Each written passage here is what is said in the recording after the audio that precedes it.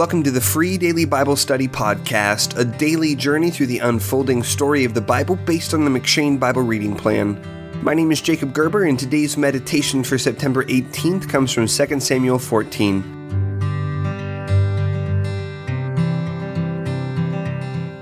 By allowing Absalom to return to Jerusalem, David, as we will see, is making a catastrophic mistake. A mistake so serious that it will eventually bring David's entire kingdom and even his life into jeopardy. The problem isn't so much that Absalom comes back, but that David brings Absalom back without any demand for his repentance or even a plan to shepherd his spiritual growth. Because of these mistakes, Absalom returns entirely unchanged, setting up the bloody, treacherous story that will unfold over the next few days of readings. In today's meditation, we will examine how David could have made such a disastrous mistake. First, David allows Joab to manipulate his emotions. Just as Nathan captured David's imagination through a parable to confront David about his sin, so now Joab uses a parable, spoken through a woman pretending to be a widow, to manipulate David into bringing Absalom back, in 2 Samuel 14, verses 1 through 21.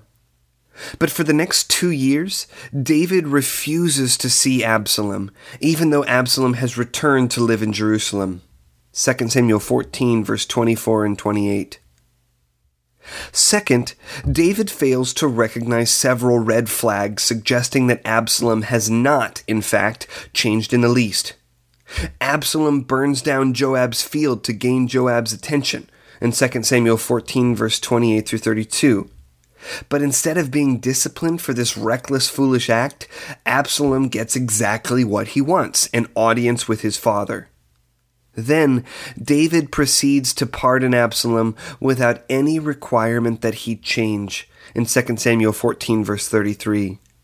In all of this, David foolishly refuses to confront his son. And as we will see tomorrow, the consequences for failing to discipline Absalom would be dire for David. It is not uncommon that we too should be afraid of the hard work of discipline. Confronting and disciplining sin in those around us is difficult, awkward, messy work. The gospel, however, gives us all the resources we need to confront sin as we should. The gospel insists both that we are sinners and that Jesus nevertheless loved us enough to die for us. Furthermore, the gospel announces that any who come to Jesus through faith will receive the gift of the Holy Spirit in order to begin the process of change. What this means, then, is that in Christian community, we don't simply sweep sin under the rug and hope for the best in people. Instead, the gospel compels us to address the sin in our community with rigor and with grace, refusing to allow people to remain untransformed, but instead taking up the mandate of Jesus to shepherd people for the sake of their souls, the glory of Christ, and the good of the church. This story is a warning to us. If we fail to discipline an Absalom today, we will certainly reap the bitter fruits of our negligence tomorrow.